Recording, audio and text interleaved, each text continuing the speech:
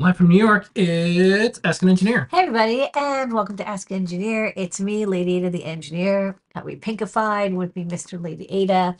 Not pinkified, but it's us two here again for Ask an Engineer, the most fun, longest living 1 hour engineering show on the internet. We're gonna have so much good stuff, lots of fun new products, another toy hacker segment. Yeah, it's a fun show. 3D Hangouts is back. You got Iron MPI, JP's Pick of the Week, and more. That's right.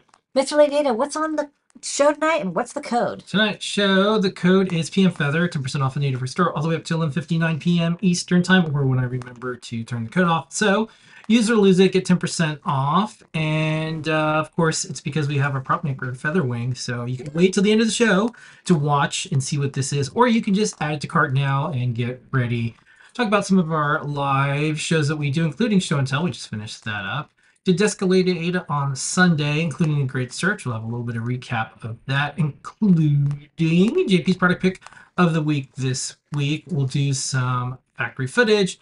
We got some 3D printing videos. We got Iron MPI. We've got a special top secret, which is a twofer because it's our My Little Hacker toy hacking, and it's also some upcoming cool new plural products, I think, that we're going to be releasing for people who like to make animatronics to music stuff and more. Have some new products. We'll answer your questions. We do that on Discord, adafruit.it/Discord, where you can join all, like, almost 40,000 of us now. There's a bunch of us there. All that and more on, you guessed it, Ask an Engineer. Yay! Okay, so code's PM Feather, 10% off.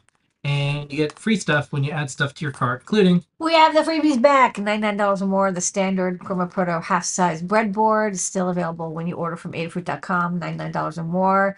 We also have... Oh, skip. That should be last. Oh, whoops. Sorry. Yeah, it's okay. Yeah. $149 or more. You get a black KB2040. The K is for keyboard and B is for black. I don't know. Yeah. It's an RP2040 board with the same pinout as the Pro Micro, so it's a great update. But it's got STEMMA QT connectivity, built-in button, RP2040, dual core 130 megahertz processor, 8 megabytes of flash, and USB Type-C. We have, go to the UPS thing. Wow, I put these in the exact wrong order. That's fine. $199 or more, you get free UPS ground shipping in the continental United States, and now it's time. Yeah, because we put a new graphic up, and I just went the opposite way when I it's this. Yeah. And then it's this that and this. I have to do numerical order. Yeah. $299 or more is the back in stock Circuit Playground Express, a sign that the world and chip shortage is healing. Get in there. We're getting chunks of Circuit Playground Expresses back in stock because we've got 7021 chips in the house. This is our all-in-one development board, great for using with CircuitPython or Arduino. It even has some MicroPython support now. Yeah. Rust and Golang. It's got LEDs, sensors, buttons, and more. We haven't done a lot of Circuit Playground projects lately because they haven't been in stock. But now that we're getting them back into the shop, I think we'll start doing some more projects again. Yeah. All right. We do Desk of Lady Ada every single Sunday. It's in 2 parts. Lady Ada, what was part 1 this week? Well, I wanted to give an update because we missed the previous Desk of Lady Ada. So we skipped a week because we were out of town. So this week we did a update on the Teddy Ruxpin hacking. I talked about that last week on this show, but Desk of Lady Ada, I got into more depth. I showed some of like the files that modded, Android versions, running it on Raspberry Pi, running it in an emulator, running it Raspberry Pi 2, Raspberry Pi 4. So many options. How we got modern linked libraries. Yeah. And showing a live like hacking of a story file.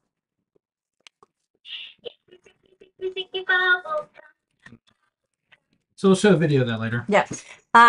So we saw the toy hacking we're doing. So that's actually almost done because we finally had an easy way to modify the audio files in the Teddy Ruxpin. So that's what I did on the first half. Yeah, and then for Desk of Lady Ada, when we look at things on digikey.com, what did you look up this week? Okay. So this week we did a special, actually we did 2 we did a special request. Somebody tweeted at the Adafruit Twitter account, Phil saw it, and they requested an analog output Hall effect sensor that would detect a magnetic field and give you an analog output based on the strength of the magnet, and that's exactly something that DigiKey has tons of stock of. So I found a good option with different polarity configurations, different strength configurations, low cost. I think it was like 40 cents or less from TI, and can detect both north and south magnets with 1 volt being no magnetic field at all. So a really good option. Okay. And then every single week we do JP's product pick of the week, where we broadcast live from the product page. Here is this week's highlight. The NeoDriver I2C NeoPixel board. This is the Le Potato from Libre Computing, and this can't drive NeoPixels on its own. I now have the NeoDriver board plugged in over I2C to the Le Potato, and then I have power coming from a 5-volt DC supply, and then I have a nice NeoPixel strip, about 60 NeoPixels, plugged into these little terminal headers here. This is using Blinka. That, and rerun it. And here you go. This is not slow. At first I thought, uh-oh, this is, with all these warnings, is this going to be disappointingly slow and we're going to be sad? But no, I'm here on a little single board computer that can't on its own do NeoPixels, and yet with our little NeoDriver we are doing some very respectable NeoPixel driving. Is the NeoDriver. It is an I2C Stemma QT NeoPixel board. All right, and tomorrow is JP's workshop, and then Fridays is deep dive. Let's do some Python on hardware. We have like breaking news that we're going to talk about. Beep, beep, beep, beep, beep, beep, beep. Blinka, what's the latest? Well, just a little bit of a reminder. This is our newsletter. Sign up for it. It is massive. We have the 8.2.0 beta 1 release. You can check out the notes. We have all the news that we put in. Special thanks to Anne, who's doing an amazing job. And Anne was on a podcast, so you can listen to an interview with Anne, the editor of the newsletter. But since this came out yesterday, Raspberry Pi posted today something that I know a lot of folks are going to ask about. So I said, hey, Lady Ada, how about we just talk about some Python on hardware relating to the Raspberry Pi Pico W. So as of today, what's new with Python on this particular bit of hardware, and what can it do? Okay, so the Pico W is the RP2040 board from the Raspberry Pi Foundation. It's like about a year old-ish. And on board is that Infineon, I guess it was Broadcom, then Cypress, now Infineon, CYW43439. And that's a combination Wi-Fi, Bluetooth, and Bluetooth low energy chip. So the thing under that tin on the Pico W. And it's the thing that, it costs $2. It's, baked into the cost. And Wi-Fi support was added, fairly quickly-ish. To the SDK and to MicroPython, so you could do Wi-Fi. And we added Wi-Fi support as well to CircuitPython. Arduino also has Wi-Fi support. And then the next side was people were like, well, it can do Bluetooth Low Energy. We want Bluetooth Low Energy support. So there is the ability now to do Bluetooth and Bluetooth Low Energy, so Bluetooth Classic and BLE. I guess you can do both at the same time, or you do them individually. Bluetooth Classic is kind of best for keyboards. And SPP. Those are like the two things people use it for the most. Bluetooth Low Energy is used for kind of everything else modern style and for interfacing with apps. In this case, they're using the Punch Through Light Blue app, which totally is a blast from the past. Oh, yeah. Remember Punch Through design? Yeah. Yeah, that was like 6-7 years Whoa. ago. I guess their app is still available. You can also probably use it with Bluefruit Connect. Yeah. Which is our app. And also, there's an update. Since we went live, the Bluetooth support is merged upstream into the official MicroPython repo. Yes. Well. I think it was in a fork, and now it was in the SDK. Like a few months ago, they released it was in the SDK. And then now it's been merged into MicroPython. So from within MicroPython, you can make, Bluetooth keyboards, wireless keyboard support. HID support isn't in there, so you'd have only Bluetooth, low energy Bluetooth Classic. But maybe for some people they just want wireless. So the next question is, Mr. Lady Ada. Well, everyone's going to ask when it's going to be added to CircuitPython. Yeah, that's what I mean. The answer is I don't know. The answer is we have to take a look at it. We already have Bluetooth support in CircuitPython, and so what we want to do is figure out, can we make it compatible with our existing API because that would be ideal because again we have existing BLE support. And I've also been kind of dancing the idea of adding Bluetooth support, classic or BLE through the ESP32. And we're not, again, it's like we kind of want to ideally figure out a way to support everything and with the same API and without a lot of complexity. And it's not trivial because CircuitPython has a couple of weirdnesses. Like we like to be able to dynamically add descriptors to the BLE peripheral descriptor, like what services are available. And it's not clear whether this stack, I think it's called like Blue Kitchen or the Yeah. ESP32 has It's it. the BT stack library from Blue Kitchen. And it's not open, it's commercial use only. So it's like if we use it, sorry, it's licensed for commercial use with the RP2040, which is fine. But we would still want to have it again work with our existing API. Yeah. The answer is I don't know. Wi-Fi is a little easier because Wi-Fi is kind of like you can, you scan, you connect, you open a socket, you close a socket. There's not a lot of weird things about TCP/IP over Wi-Fi, whereas or UDP over Wi-Fi. Whereas BLE, everyone kind of has their own little idea of how to implement the API. So the answer is we don't know. We haven't really looked at it. Something we might be looking at in the next couple months, but there's no ETA. So if you need it for your project, go with MicroPython. Yeah, well, you can just drop the EF2 on it. Now use it for that, and then when you need to do something swap else, back and forth. I like the fact that microcontrollers are starting to turn into like little computers where it's like I want to run this operating system on this because this is what I want to do. Like toss Linux on this machine because I want to do this. Yeah. Oh wow, I want to do something else. Toss Windows on it. Oh, I want to do something else. Toss a different operating system or a different flavor of Linux, for instance. So I kind of like that you can bounce between these, and it's a non-destructive way to do it. You don't have to like kill your microcontroller. You can just drop a new UF2 on it. And Yeah. You're fine. You can have multiple ways to do something. Yeah. Anyways, so that's kind of neat. So that was our kind of Python on hardware news that I wanted to get out because it just happened. Folks are going to ask us, and so I'm like, Now you can link to this. I can just say, here you go. Here you go. And that is our Python on hardware news this week. Don't forget, stay current with anything with CircuitPython. We deliver this to your mailbox every single week. Go and find it on adafruitdaily.com. We do not do anything with your email address. We decided to have a completely separate website. That way you know for sure if you buy something at adafruit.com, we're never going to contact you unless it has something to do with your order. And then Adafruit Daily is a completely separate site. And we don't like spam, probably more than you don't.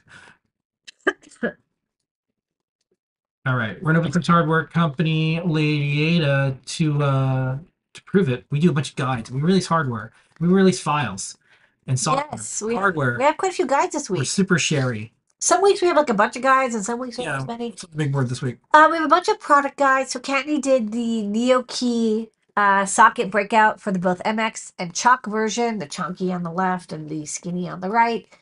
Those two breakouts are very similar but not identical, so they needed a guide that covers both. Kattni wrote up the guide. And she also followed up with a encore of the TRS Jack breakout. Doesn't have code in it one, but people want to get the dimensions, they want to get the schematic, and they want to get the board file. So we have a guide now for that TRS Jack breakout. Very handy. I personally needed this breakout for me to do some wiring testing because I needed something with the switches. So check that out if you want to download the files or I don't know, get more details about the pinout. We have a 3D Hangouts project again this week. This LED Ultra Hand from Tears of the Kingdom, the new Zelda Switch game. It's a prop project using nudes, and there's no coding. There's a little bit of soldering, but it's just a battery and these LED noodles soldered together to make a cool Ultra Hand. Two-piece part, one for the palm, one for the arm. Nudes are great. Normally this would have been done with EL wire, and EL wire kind of sucks to use. So I'm really glad that we found something better to use instead. And then Jepler had a project. He wanted to build an all-in-one CPM emulator that runs on the RP2040 and has DVI output. So it connects to a TV like old computers did. And it has USB keyboard input. So he used two feathers, a USB host feather to do the keyboard part, and then a DVI feather to do the emulation and DVI output part. The code's in C. I think it's an Arduino. And it uses the Pico DVI library, and he got Zork running on it. And you can run a CPM. You run CPM and then as the emulator, and then run programs off an SD card. I think he's got a SD Featherwing connected to, and you can load games on. And Zork's kind of like a Hello World. Yeah. It's like, can it run Zork? Well, it's like, can it run Doom? Well, it's like CPMs, no, they can't run Doom, but it can run Zork. So that's kind of cool. And so check that out. And then I think we had a couple updates. Let me scroll down. Looks like Liz updated the Pico W HTTP server, probably added this settings up TOML. And then the reverse TFT feather, ESP32S2 reverse TFT feather got updated, now has the MAX 17048 battery monitor. Ditto the ESP32S3 reverse TFT. I think that also got updated from the LC709 to the MAX 17048. So we had to update the guides to reflect that. And that's the first hardware. All right, let's do some factory footage.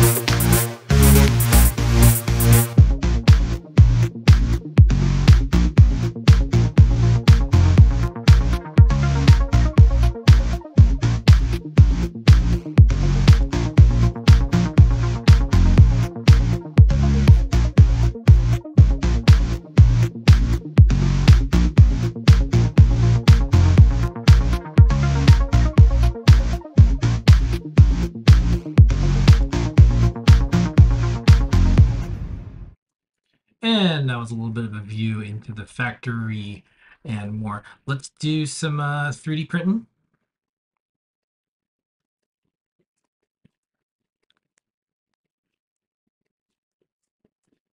All right, this week we're going to just jump right in and play these back to back. This is the Zelda project and a speed up. You can build a prop replica of Link's Ultra Hand from The Legend of Zelda: Tears of the Kingdom. We were inspired by Link's new ability to make a 3D printed prop that uses LED noodles. It's a two-piece wearable that fits over your arm and the palm of your hand. The LEDs wrap around the armband to resemble the ability's effect like in the game. LED noodles are a flexible strand of tiny LEDs that can be powered by a 3-volt coin cell battery. We made two different sizes to fit both human-sized Hylians and smaller players alike. The armband has 3 LED noodles powered by a 9-volt battery, while the palm uses a single LED noodle powered by a coin cell battery. The LED noodles are pretty bright compared to EL wire, and it's even viewable during the day. Get the parts to build your own Ultra Hand from the Adafruit shop. We 3D printed the parts in copper PLA filament that looks great without having to do any post-processing. You can modify the open source design in CAD for a precise fit. Just update the sketches to have the parametric model update so you can make an exact fitting prop. Start by soldering together the LED noodles in series with the cathode connecting to the anode. Be sure to check out the guide on the Adafruit Learning System for a full step-by-step tutorial. This current limiting resistor is soldered to the ground wire of a JST connector for a plug-and-play assembly. The LED noodles are press-fitted into the built-in channels on the outside of the armband. This joint was soldered at a right angle to accommodate the design of the channel. The wider channels allow the noodles to bend on itself for a tight fit. Hot glue secures the JST cable to the inside of the armband to keep it concealed. A separate mounting plate is secured with screws for the 9-volt battery holder. We'll need to replace this battery's DC jack with the JST cable so we can plug it into the wired LED noodles. Then we can place the battery holder onto the mount and snap fit the cover over the holder to make it blend in with the prop. The battery holder features an on-off slide switch to power it on. The palm section only needs a single LED noodle with the ends fitting through the notch. Secure the CoinSol battery mount and fit the battery holder into place with the snap fit cover placed on top. Solder the battery cables to the noodles pins with an inline resistor. Remember to add heat shrink tubing to insulate those connections. Elastic straps or rubber bands can be used to keep the prop secured to your arm and your palm. Now you can use the slide switch to power it on. We had a lot of fun putting this one together and hope it inspires you to check out LED noodles for your next light up prop.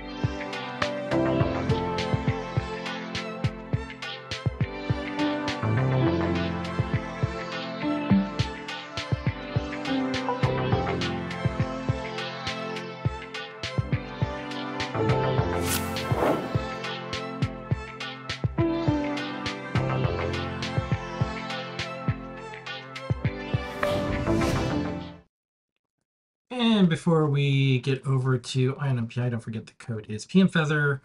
It'll all make sense soon, but if you want to put stuff in your cart, start loading up, that is it. It'll expire tonight around midnight. Let's do some INMPI.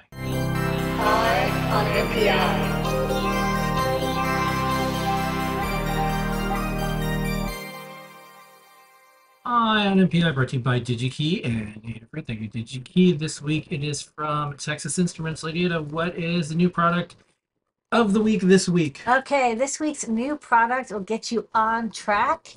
It is the BQ27427. Oh, that's a mouthful. It's a new impedance track battery charge monitor for lithium-ion, lithium polymer batteries.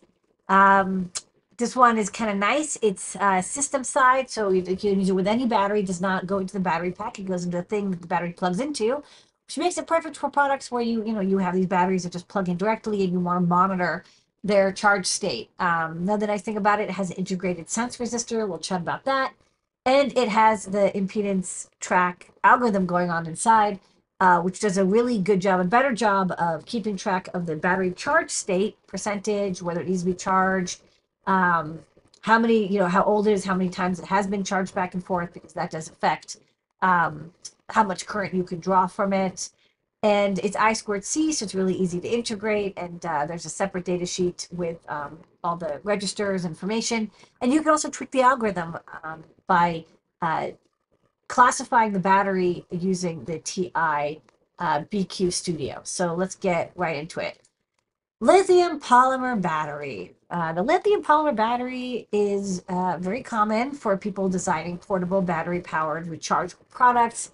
You know it, you love it. Some cool things about it: they're very high density, they're easy to get in almost any size, they're very inexpensive. They have a nice high nominal voltage, 3.7 volts, which means you can often use a linear or buck converter to power your 3.3 volt electronics off of it. Put some protection circuitry in it, and it's a pretty safe choice. One thing that's a little annoying about them, though, is it can be hard to know what the battery life is. And a lot of, times when you're using a product, um, you need to know what percentage of the battery life is. Is it like 2%, 10%, 25, 30, 90, 100? Because that's going to tell you how long you can use it before you need to recharge. And that can also change your use case. Like when my phone says there's 10% less, I'm going to, dim the backlight, turn off the audio, stop streaming YouTube, because I want to keep the device going as long as possible. So that information is very useful. Um, the thing about lithium ion batteries is if you go back one, so it's printed on it, the nominal voltage 3.7 volts and the nominal storage 1200 milliamp hours. But that nominal voltage 3.7 volts is just kind of like a rough number. Depending on, like in this case, your discharge rate, this is from a TI white paper, which is going to be linked in the text. How much current you draw from it is going to affect what the voltage is, because there's this built-in impedance inside the battery. So the higher the current, there's going to be a little bit of a voltage droop. So if you draw as low as a couple hundred milliamps, you're going to start at about 4.1, 4.2 volts. And then you're going to sit kind of in that 3.7, 3.8 to 3.6 volt range for like 90% of the battery life. And then it gets near to the end, and then it kind of plummets very quickly down to about 3.0 volts. But if you're drawing 3 amps or 1.5 amps, you'll see that there's this depression to the voltage, which makes a purely voltage-based monitor hard to use, because if you don't know how much current is going through, you don't know which curve you're on. And so, if you're reading 3.5 volts, that could mean that if you're drawing a couple amps, you're still at 90%.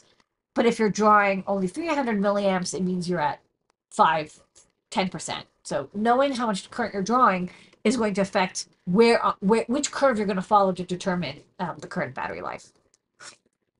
Likewise, another thing people know about lithium ion and lithium polymer batteries is that they are affected by temperature. Especially in cold weather, the voltage is going to droop as well. At normal, 20 degrees C, you'll see kind of the standard 4.0 to 3.0 voltage over the life cycle of the battery.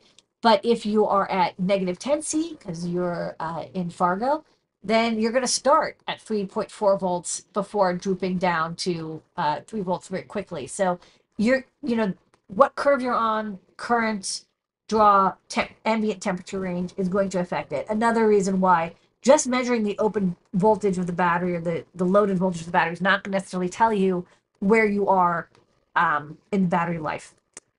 So also, thirdly, aging. As batteries get older, the voltage drops or the impedance goes up.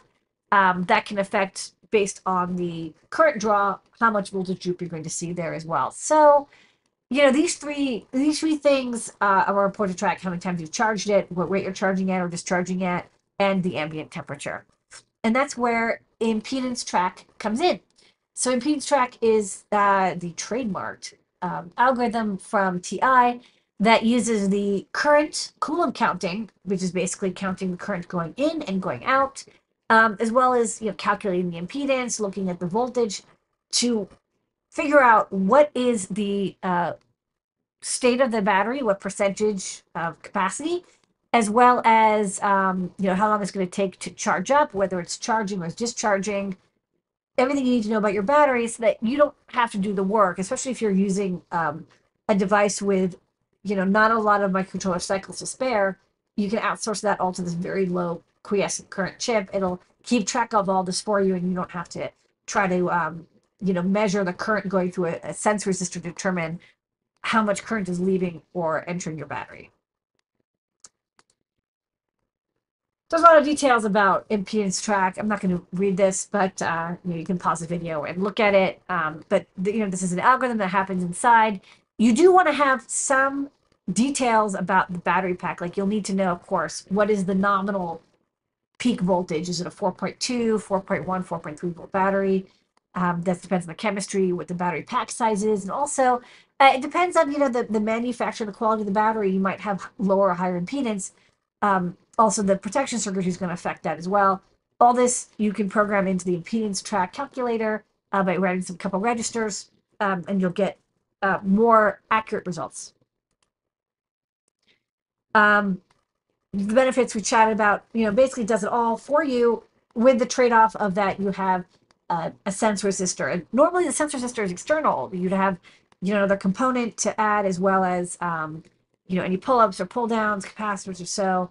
And what's really nice is how simple this chip is to use. So it's, I didn't put the footprint here, but it is a 9-pin BGA. I think it's like 1.6 by 1.6 millimeters.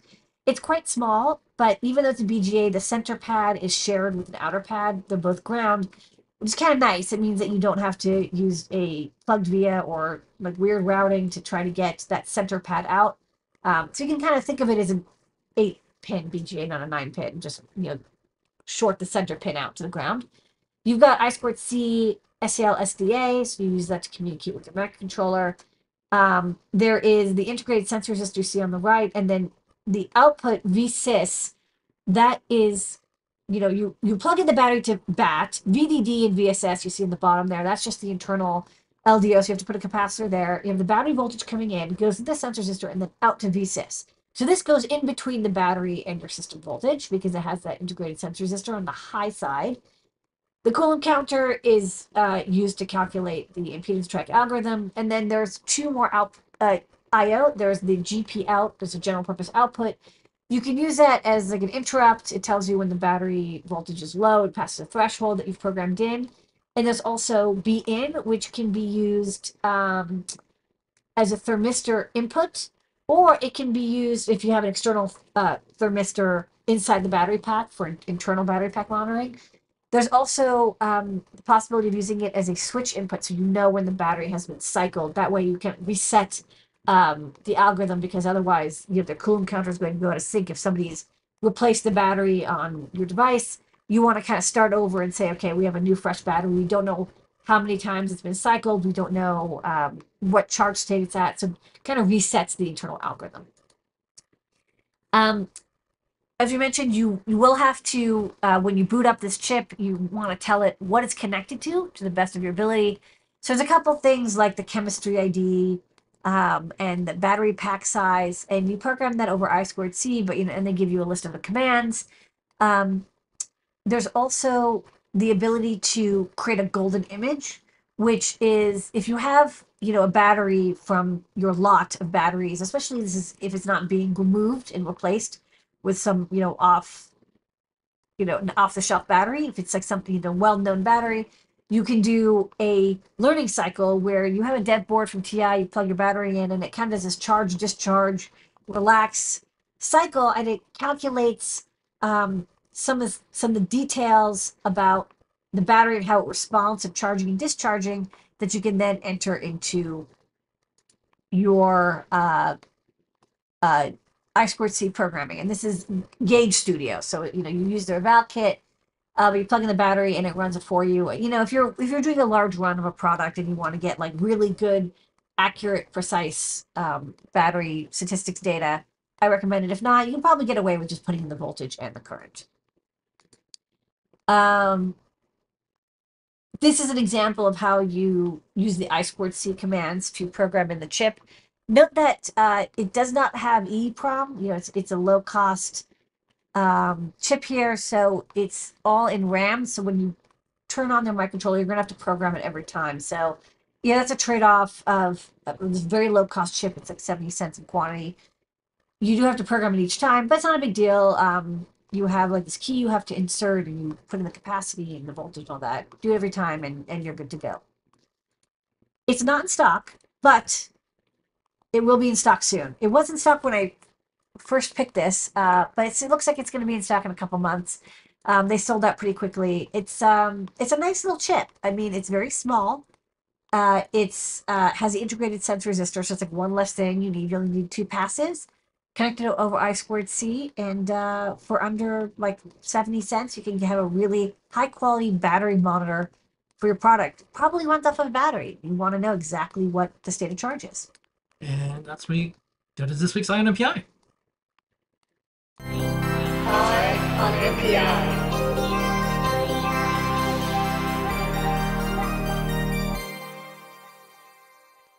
Okie dokie, we're going to jump right into new products. New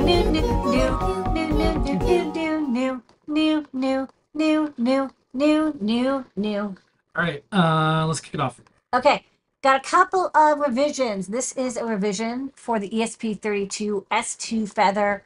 All these boards there's like a bunch of revisions because the battery monitor, speaking of battery monitors, the battery monitor chip that I originally used when I designed these feathers, the LC709203, very, very cool battery monitor, it got discontinued. And so we had to replace it. So these all got respun to use the MAX 17048. And also we did the silk screen and I was added. I think it's much more legible using Penguin. It's otherwise the same. So we're going to update the tutorial for the MAX 17048. But I love this new battery monitor. It's basically just as good. Maybe I'll update to the BQ battery monitor because we just covered that. But it's been revised so you can get the new version and you can see on the back it says MAX 17048 battery monitor. That's how you know which version you have, other than the fact that the silk screen is fancified. Next up. We've also updated the 1.2-inch 7-segment LED backpack featuring the HT16K33. Is an I2C to LED matrix driver. We have these in a variety of configuration sizes. This is like a massive, chunky 1.2-inch high digits.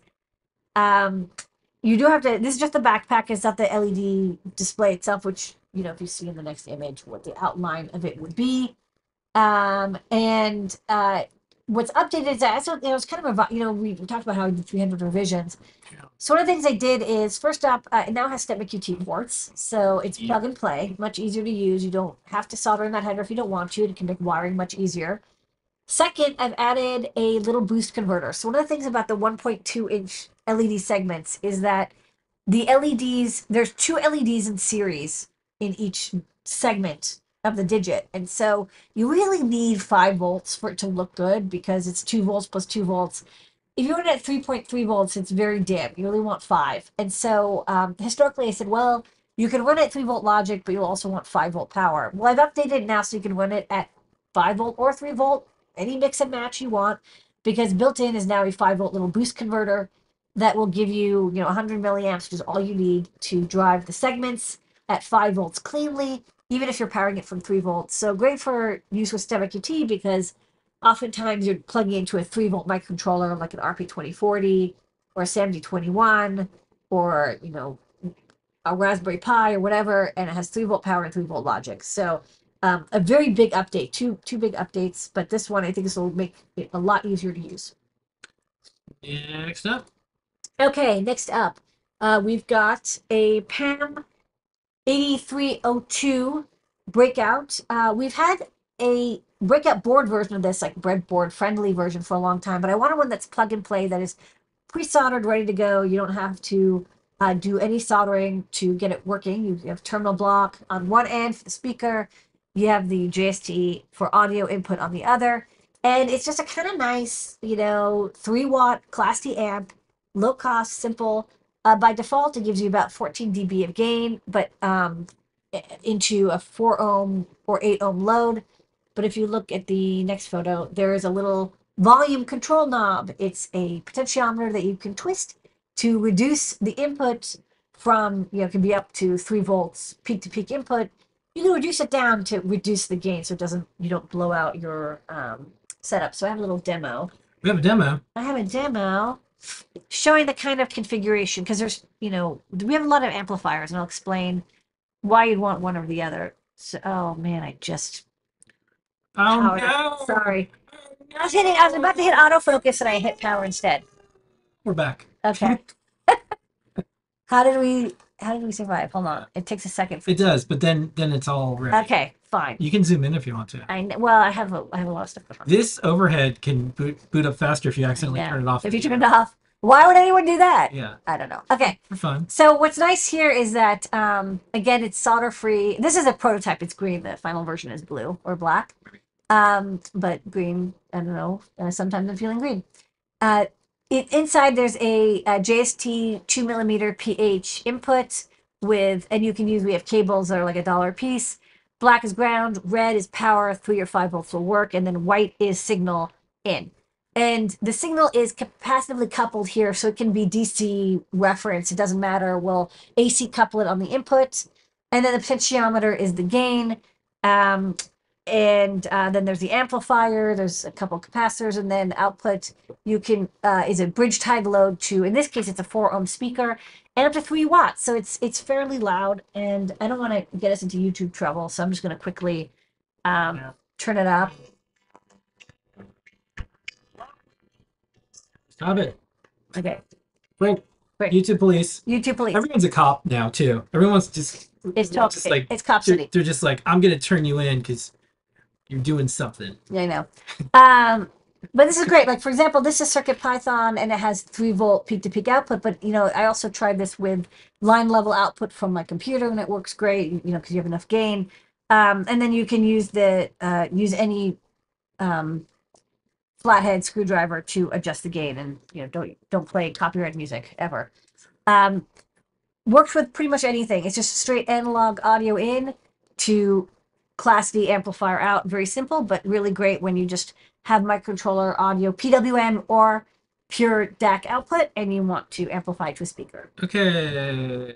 Next up, the star of the show, besides you, Lady Ada, our community, our team, entire staff data for the community that keeps things going in all sorts of ways. Not the cops. That's yeah, there's nice cops too, but I'm just saying, like, everyone needs to stop turning each other in, and let's all get together and make it share stuff. Anyways, star of the show tonight, the product is Da-da-da, it's the Prop Maker Feather.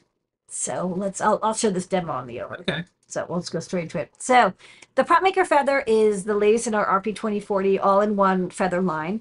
This is because we had a lot of people who were making projects with our Prop Maker Feather wing and the Feather M4. And the Feather M4 has been really hard to keep in stock because the SAMD51 is still affected by the chip shortage somehow. And people also had to solder together, and there's 2 pieces, and they wanted better quality audio. And so I was like, you know, maybe I'll just make it all-in-one feather. Actually, you know, that's giving myself too credit. Dan Halbert said, why don't you make it all-in-one feather? And I was like, that's a good idea. So I did so. So what this has, we'll go to the next image, is on the left-hand side, you've got your USB-C and your battery input and your RP2040 chip. So it's a dual-core 130 megahertz processor. So you can do sensing, play back audio, do CircuitPython or MicroPython or Arduino with it. There's a reset button. There's a bootloader button. You can also use as a user button. After it's booted, you can use it as an input. There's a STEMMA QT port, 8 megabytes of flash, so lots of space for storing audio files or sound fonts, whatever you want to call them, or animation instructions. There's an accelerometer kind of in the top right corner. It's a LIST 3DH 3-axis accelerometer with tap detection, so really good for motion sensing. On the bottom right, there is an I2S Max 98357 3-watt digital amplifier. So this takes digital signal I2S from the RP2040, so it gives you really high quality audio output, up to 3 watts. So it's good for, you know, powering fairly large speakers, for props and robotics, animatronics. There's also a little servo port. We had a little space left over, and I was like, well, what are we going to use it for? And I think Phil B was the one who was like, can you stick a servo connection there? I don't know. Somebody said so, and I was like, yeah, it's a good idea. So I did. So you can plug and play a servo inside, and then there's terminal blocks for the outputs. So the NeoPixels for a button input, and for the speaker output, you've got these terminal blocks, so you can really quickly wire up a project. And there's probably a lot of projects you can do with minimal soldering, and you don't have to solder to the feather itself. You just use a terminal block. So let's go to and the overhead. One thing I'll say is, you know, a while ago, I think it was a decade ago, I'm just like, you know, it'd be really cool if one day Disney did like Imagineer in a box to have the next generation of people who are doing like all the cool animatronics and more. And like Disney's so gigantic now, it's like it'd probably be impossible to find anyone who could help make that happen. So I'm just gonna call it that. It's like this is one of the things that you can do. Audio. You could do robotics. You could do lots of things in a really compact package, and make your own. This could put you on that path of making like pretty intense. Yeah, I mean, I think with the Prop Maker Feather wing, we learned a lot. Like, it was a good thing, but I think I learned a lot. Like, people really want I2S digital output. Sounds really good. and they want terminal blocks. They can plug and unplug stuff in a servo port. So I didn't have the servo plugged in before, so it was making a little bit of noise. So let's try this again. And this is Signal. You can run scripting languages on them. Yeah. Yeah, it's like pretty intense. Things it can do. Yeah, it can also run off of a battery, which is kind of nice. So I'm gonna unplug. How much flash is on it? This has 8 megabytes of flash. 8 So megabytes. lots of space for audio and more. So it runs off a battery here. This is the button input. So one of the terminal pins is just like a GPIO. So in this case, when I press it, the NeoPixels go. It's also playing audio, but you don't have to believe me. And then this is the servo output. So, it's just slowly moving the servo back and forth. But that's handy if you want to do projects where there's a little bit of motion involved. Maybe you want to, move a little eyeball or move a head back and forth, or have something spinning. You can have there's continuous rotation servos as well. And the NeoPixel output has a 5-volt level shifter, so you get nice clean NeoPixel output. And then the power to the NeoPixels and this servo and the audio amplifier can be turned on off instantaneously. So there's a transistor that can turn off those external power outputs. And the reason you might want to do that is for quiescent power usage. Like the RP2040 is a very low power chip, but still, NeoPixels do draw current even if they're not lit. And so this would let you just completely kill all that power and mute the amplifier for sure. And then, this boot button here, when I press it, it turns this LED white. And then, of course, you can add more sensors and capability over the STEMMA QT port. Just plug in vertically into it. This one has a broken connector because it's mine, but imagine it didn't have a crack in it. Plug in, a gyroscope. You can plug in OLEDs. You can plug in more servo drivers. You can plug in, an NFC, RFID reader, whatever you want into the I2C. And of course, you have all the header pins as well. So you have like 21 GPIO on top of that for any kind of analog reading or digital control. Connect it to a TFT, what have you. It's like a regular Feather. But I think a lot of it's built in. I kind of like that you may not more circuitry or soldering to get most projects off the ground. Yeah. All right. And that is new products of the week this week.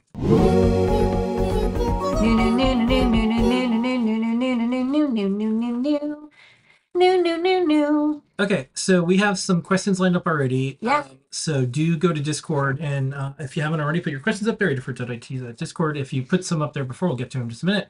We're going to do some top secret, which is a little bit of a twofer. So let's kick it off.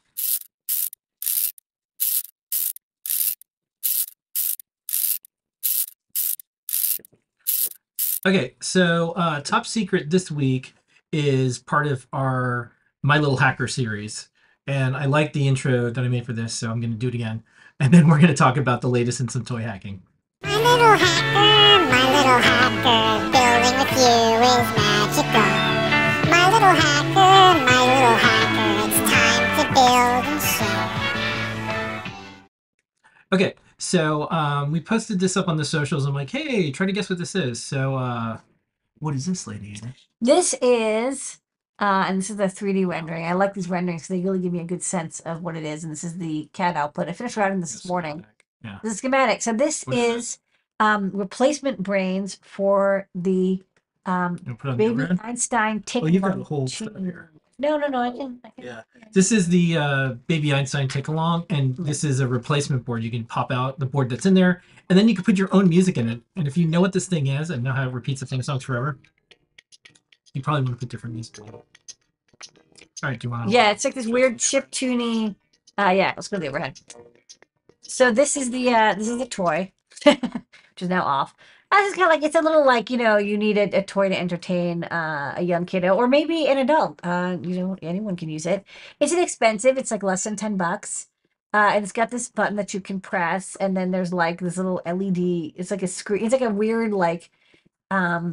it's like an AI version of an iPod, you know what I mean? It's like kind of like weird and like mutant.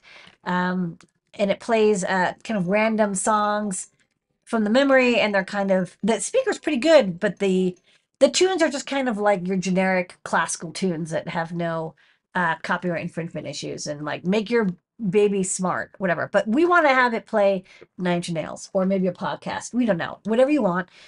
So we did a previous video where we opened it up and we saw what's in it. It's, of course, this blob chip. There's like 3 LEDs. I mean, look, they have to make it cheap. I don't blame them. It's a single-sided paper phenolic board. Here's the switch. And then, we did some hacking experiment. We're like, oh, can we boost this to run a ESP32S2? And we tried our I2S BFF to make music and like plug in the speaker. So we know, we basically got a proof of concept of what we wanted to do to replace the brains. Because we thought, like, let's make a new circuit board that fits in here. And instead of playing these pre-programmed tunes, you would be able to customize what audio you want to play. So Yeah. you can go back to the This is what it is. yeah.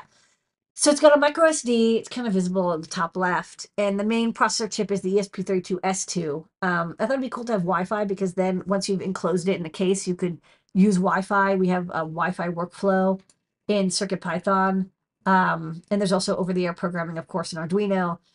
And then you could, once you have it set up to look for your Wi-Fi, you could reprogram it, and then also upload new files to the SD card. So you could have like new songs. You could change it out. So your kid gets really tired of the Pixies, Yeah. for example, you could change it to Depeche Mode. And then if they get tired of Depeche Mode, I don't know. I guess they can go to The Cure. And if Yeah, they get tired of sure. The Cure, Susie and the Banshees. I mean, like, Yeah. there's infinite 80s goth music that you can have your kid play. So you can put any size SD card, and the ESP32S2 can definitely play WAV files in CircuitPython over I2S. There's an I2S amplifier, our favorite, that Max 98 357, which we adore so much. We put it in so many things. There's a STEMMA QT port, so you can attach sensors or devices. Maybe you have it read data or send data, or have an OLED, or whatever you want. USB-C for uploading code, or direct communication if you don't want to do this wireless thing.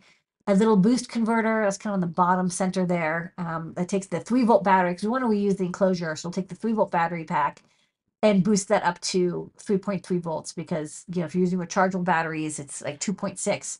And we tested it. The ESP32 does not want to run, S2 does not like running off of 2 rechargeable AA batteries. You really want to have a booster to give it a nice clean 3.3 volts. And then we kind of sprinkled a couple NeoPixels, like 5 NeoPixels around, to have kind of the same background animation, but it'll be full color, not just 3 LEDs, a single color, because we like color. And then the outline is the same. We kind of moved it out a little bit, but the same pads for the battery and for the switch connector, and then the elastomer. So it should be a drop-in replacement. And then of course, it's you can't expect them to make a product like this. It would be more expensive than most people want to pay. But for people who want to hack their toys, this could be like $20 or something, and then you can Yeah, this is a nice. gutify the Yeah. toy. So kiddo has one of these, and then eventually get tired of the music. You can replace the circuit board in it, wirelessly put any music you want in there. Basically, make your own kiddo Spotify player, or like whatever. It's like it's the music that you want, and then you can over time put different music on there. And I think that'll be kind of a neat, parent kid thing. And it's sealed up. It's an enclosure that's like battle tested. These are super cheap. There's like millions of these out there. They're never going to change the design either. And so I thought this would be a good project enclosure. Yeah, it doesn't change the behavior. Like maybe a double click does something, or like a hold. Like you can change the behavior a lot easier. Yeah. I did make the switch do the gain on the amplifier, because there's a gain pin on the Mac. So when you put the switch onto low power, it like drops the gain by like 9 dB. So Yeah. that's still functional. But one of the things I wanted to try to do is one thing I do kind of like about kids' toys is you don't have to turn them off. The quiescent current is really, really low. I mean, you use rechargeable batteries anyways, but it would be really neat if it's like, if you forget, you're like, I have so much stuff to do, you're not going to remember to turn it off. And so the ESP32, another reason I liked using the S2 is it has very, very low quiescent current when it's in deep sleep mode. And so I have to, I'm going to experiment, but I'm pretty sure that I can make it so when there's no, after it's done playing a song, it goes into this deep sleep mode. And then when you press the button, it'll wake up. In between, it should use like 30 or 40 microamperes. So it'll be able to, not as little as whatever this 8051 Yeah. clone core is, but enough that it should be able to run for a couple of weeks on a low battery. I don't know. It could be kind of interesting. I mean, you could also like use text to speech, like when you press the button, it could say, what the weather is going to be, or it could have like personalized messages. I don't know. Like, I like the idea of like reusing these like really durable enclosures, and then we have, they're I don't, they're not like waterproof, but they're weatherproof. And then using the Wi-Fi workflow to reprogram them, and then they just use AA batteries. Yeah. So this will be kind of a fun, mod-a-toy type thing. Yeah. That you'll be able to do a lot, and give these as gifts to people. And here you go.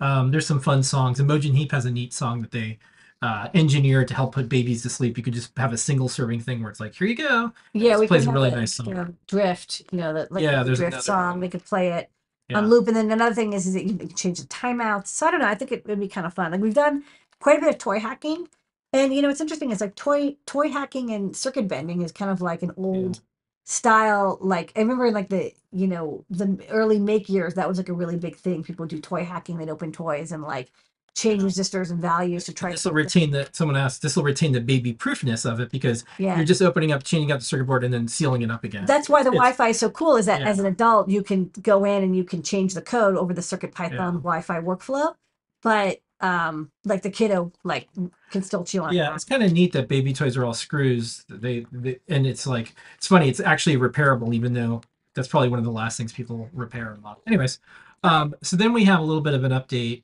I'll just play the videos, 38 seconds. This is the Teddy Ruxpin modification that we're doing.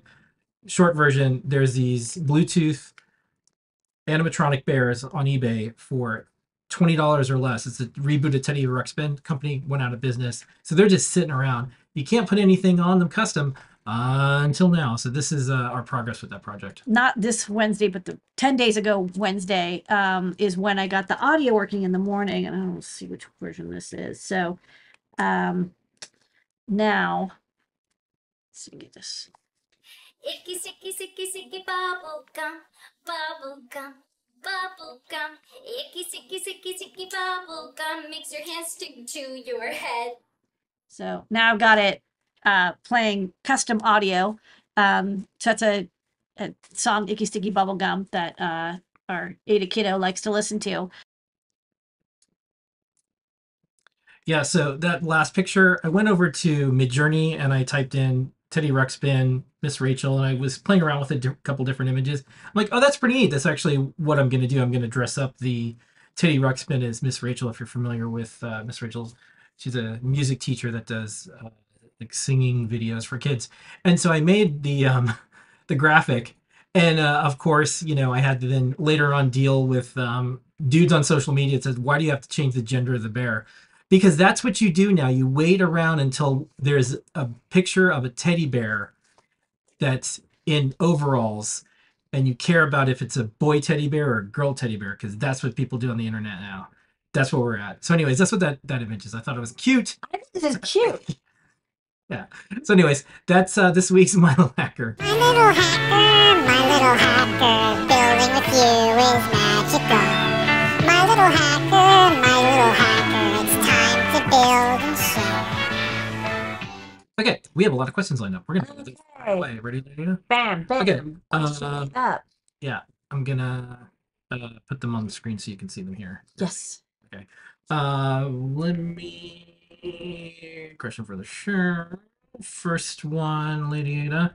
Hi there. I got a project I'm working on. I need to use six same I2C devices. I need them all to communicate to each other. Would this be possible using the I2C protocol? If they're all I2C controllers, then I don't think so, because the controllers can only have one address. However, for the peripherals, you can use an I2C multiplexer, and we have 8-channel multiplexer, so like you're well within reason. So if it's like, oh, I want to connect to 8 AHT20 humidity sensors, just use a multiplexer, and we've got tutorials on how to do that. Okay. Next one. Can you use BLE and Wi-Fi together for the PicoW?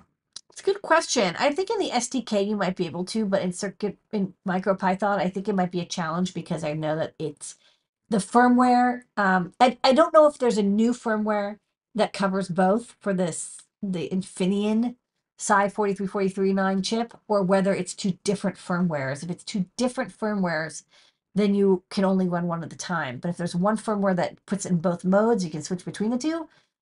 Then you should be able to do both at the same time. But like, boy, I don't know. I haven't tried it. I mean, this just got released like 6 hours ago. What is CPM? CPM is like a very early operating system, which I've never actually used, to be honest, but it was text based. It was kind of the Commodore 64 era, maybe it was beforehand.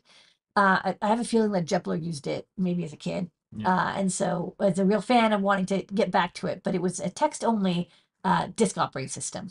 Next up, the new Adafruit 7-segment backpack is the quick power still source voltage on the other quick port if you need to connect another device. Yes, that it's 3 volts, it goes through, and then internally on the board, it does a 5-volt boost. Okay, why does CircuitPython, Pico DVI display library require the use of 24-bit palette entries, but the entry only shows either black or white, no matter what values the palette's entries have? I know that there is color support, but there might be a bug, in which case you can open up an issue. I mean, it's been a while since I tried the Pico DVI display IO library. I'm pretty sure it can do color, but it's going to map the color. But what we tend to do in CircuitPython is we don't have special, like we don't know what the display is. We let you use any color, and then we'll render it to the best of our ability. And so if you picked a monochrome display setup, you can, anything that's like darker than 50% gray will show up as black. Anything lighter than 50% gray will show up as white. And it does hue calculations to determine, like, red, is that considered black or white? In general, if you know what display you're going to use, but the display can change. So we let you set any color, and then the display driver interprets that to the best of the display's ability. Okay. Well, this is a good one because I already have something ready for this. What will you do when Autodesk drops EagleCAD in 2026? We have an entire video segment last week on Ask an Engineer. You can watch it. You can find it, just scrub to it, and we talked about that. But I'll also tell you, it's not really a rant, but I'll also say typical Adafruit style, as we show us migrating away from EagleCAD, like some of us use KiCad on staff, but as we show it, we're going to show, here's some tips, here's some things we do. We already donate to KiCad, we already support it in all the ways that you can. We think we could do some bounties to help add some new features.